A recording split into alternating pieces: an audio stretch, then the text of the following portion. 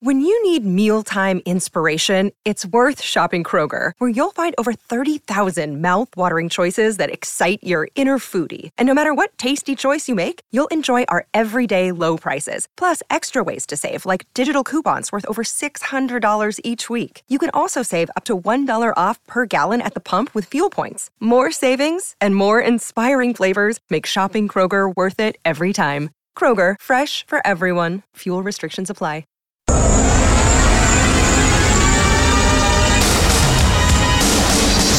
Draisaitl right wing scores!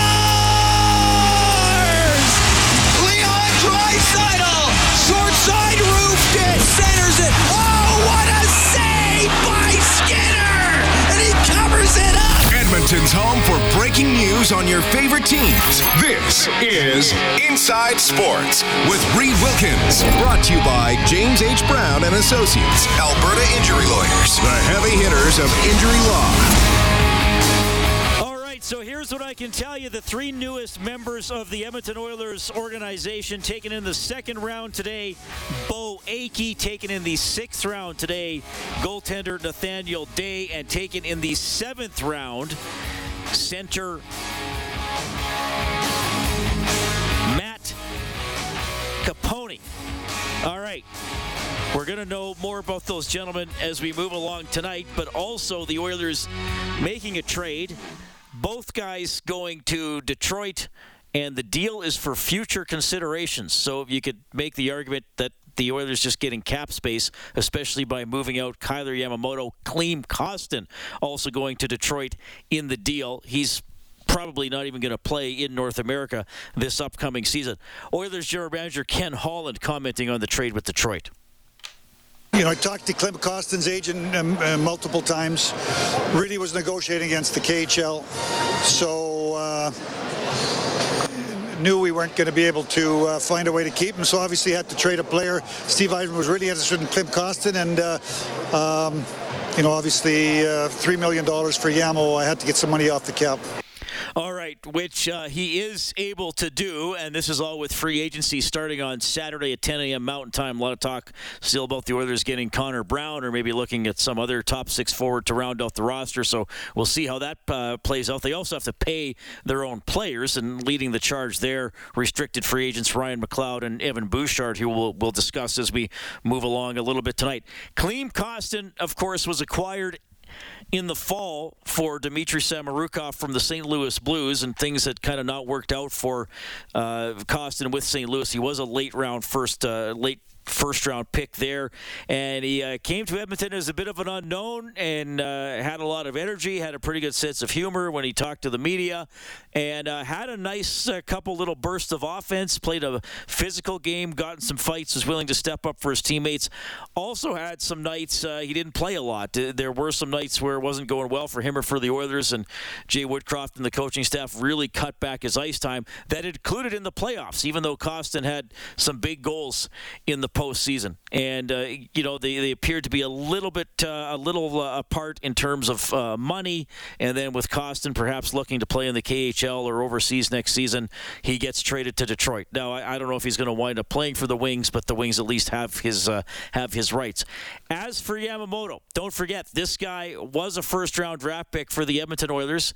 He was taken 22nd overall in the draft in Chicago back in 2017. He will be 25 years of age by the time the next season starts. His birthday is September 29th, so he's still 24. And the knock on Yamamoto most of the time was not big, obviously, and sometimes the law of physics just wins out in the game of hockey. But I think a bigger knock was that he often played with top six players and didn't get a lot of points.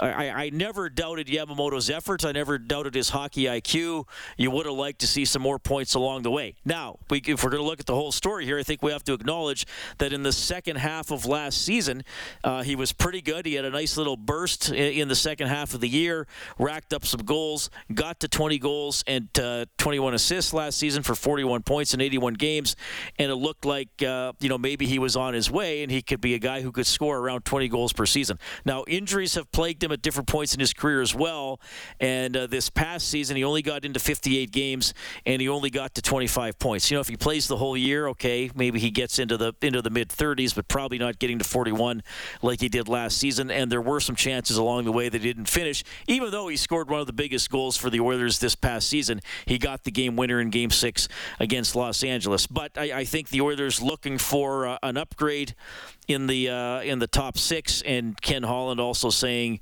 he was asked earlier today, why do you think it didn't work out with Yamamoto? Well, I think if the cap was 86 or 87, it would work out. It's just the cap never moves. And obviously, Skinner's do a raise, Bouchard's do a raise, McLeod's do a raise. We made a deal for Ekholm at the deadline.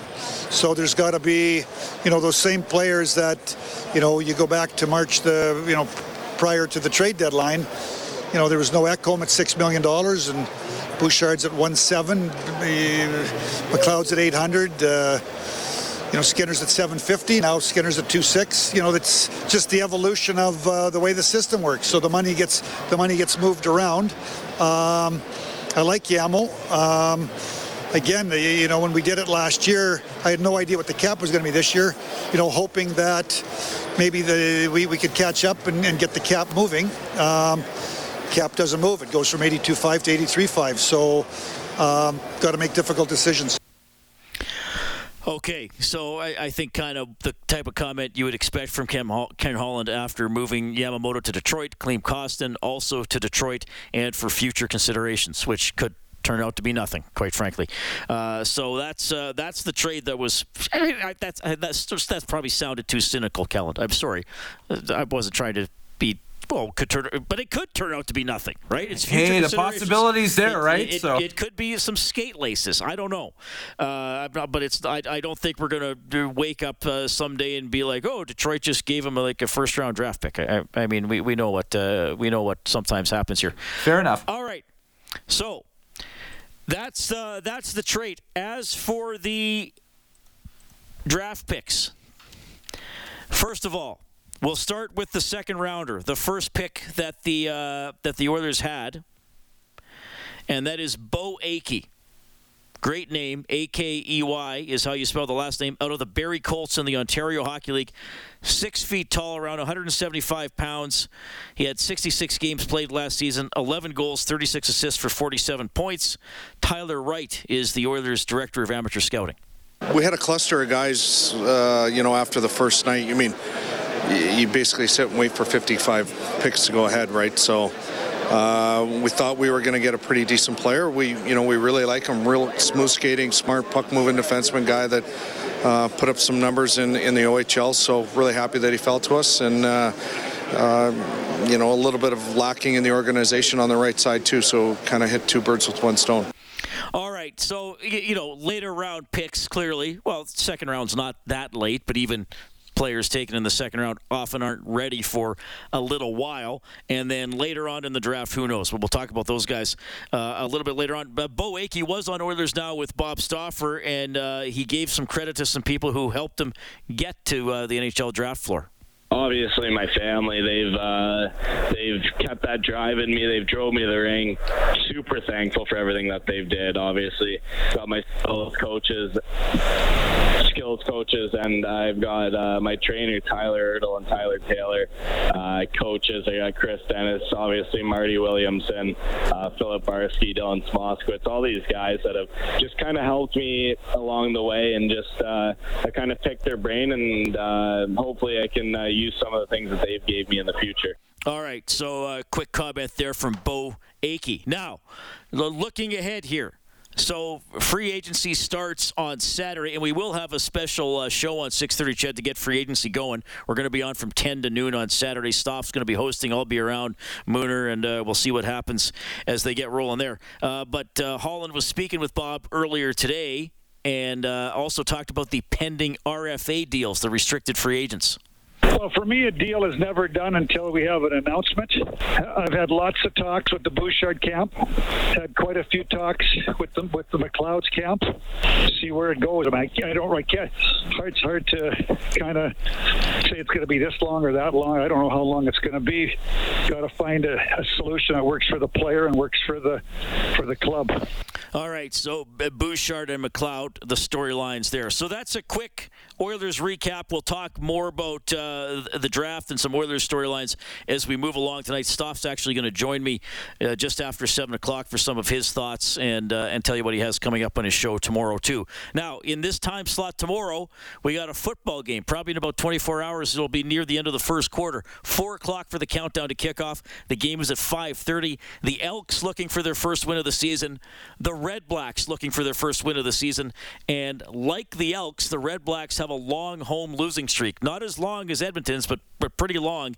They have not won at home in 13 games. Several storylines for the Elks going into this one. Morley Scott talked with head coach Chris Jones today. Chris, coming off a difficult loss against the Argonauts, tell me about your short practice week this week. Yeah, we had 2 really good practice sessions. They were pretty much low intensity. The guys, we did get one good workout session in, and then we got a mobility session yesterday evening, some stretching and that type of thing. But the guys did a real nice job of bouncing back. It takes at least 24 hours to put one behind you. But I was proud of the way that they came and they prepared, and look forward to seeing what we bring. What concerns you the most as a coach? Your team coming off of a short week, or the other team like Ottawa coming off of a bye week? Yeah, all we can worry about is ourselves. We can't really worry about them. We've got to show up, and because everybody faces the same thing, the short weeks and the travels and like I say, we just got to worry about ourselves. And you got it 2 weeks in a row, so that's right. That's schedule's not kind to you right now. Yeah, you got 2 teams coming off bye weeks and we've got to both not only come on a short week, but we got to travel. So short week, travel, and play a team coming off a bye. It's redundancy back to back.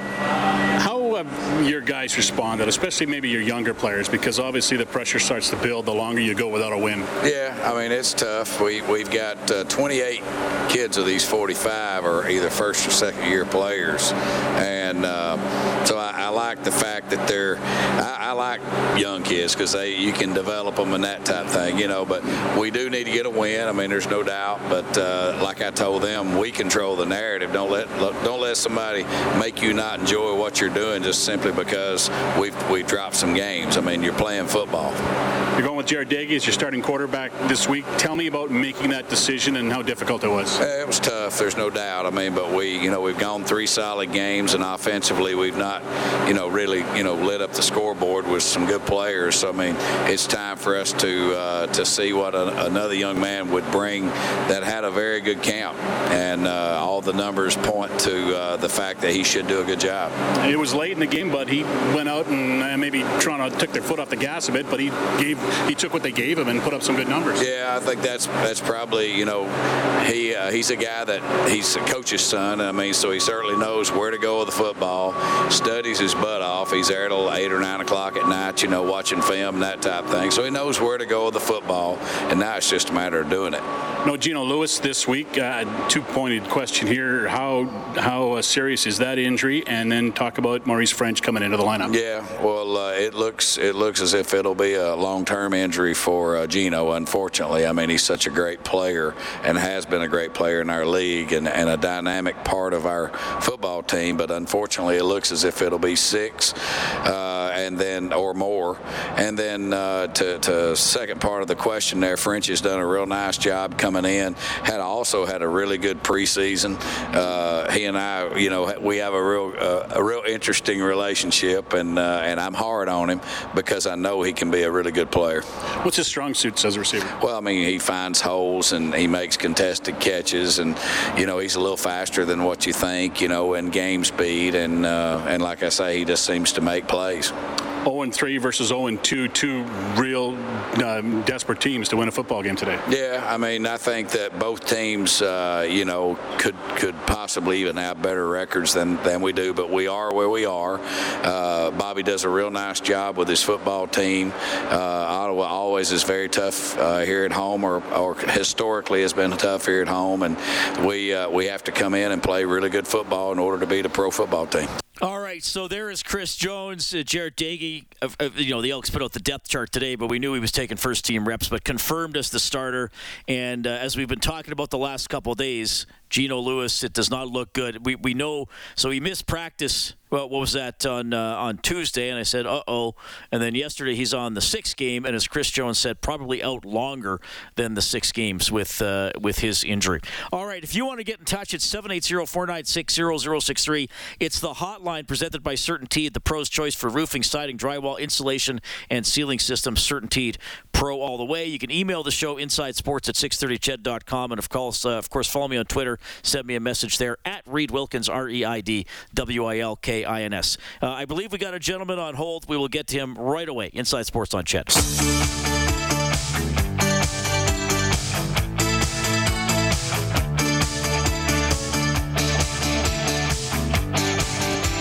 Inside Sports with Reid Wilkins is brought to you by James H. Brown and Associates, Alberta Injury Lawyers, the heavy hitters of injury law. I think I'm crazy. Great song, great video too. 780-496-0063. We got Rob standing by. Rob, welcome to Inside Sports. Go ahead. Hey, Reid, how are you doing? Good. Good. Yeah, just a quick comment on Yamamoto. I mean, I always liked him as a player, but it was the right time for him to go. It doesn't really matter about heart and effort in a stats and results-based league, right?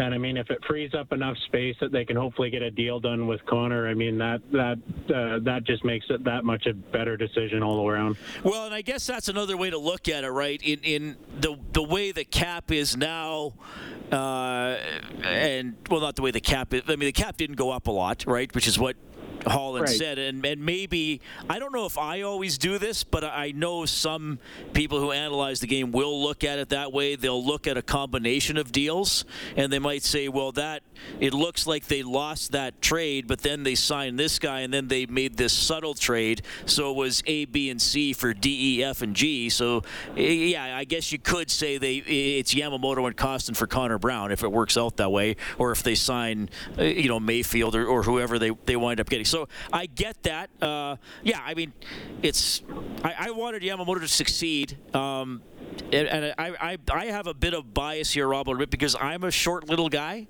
So I want the little guys to always do well. And sometimes he did, right? But he needed to be more productive in the role he often got to play.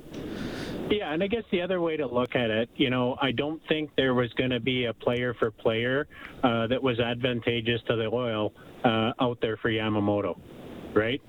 So, I mean, the cap space gives the flexibility. I don't think we were going to get a replacement player that fit better in a 1-for-1 or a 2-for-1. Yeah.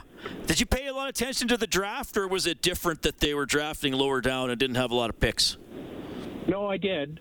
More out of curiosity. I always look at that kind of middle group in the first round, more than the top ones, because you kind of know what's happening in usually the top 5 or 6 anyway. So it was kind of an interesting international draft this year anyway. Yeah, during the show last night I pointed that out. There was like Austria, Slovakia, a bunch of Russians. The Western Hockey League had a few guys in the top 15, which was nice to see. Okay. Hey, Rob, thanks for listening and thanks for calling. Yeah, have a good one. All right, that is Rob at 780-496-0063. We will have more of your reaction to the Oilers' day with the trades and the draft picks. And I think we have some reaction coming in about the Lewis injury for the Elks and some thoughts from you on their game tomorrow. A lot to discuss. We got Dave Campbell next. Stoff is ahead as well. It's Inside Sports on Ched.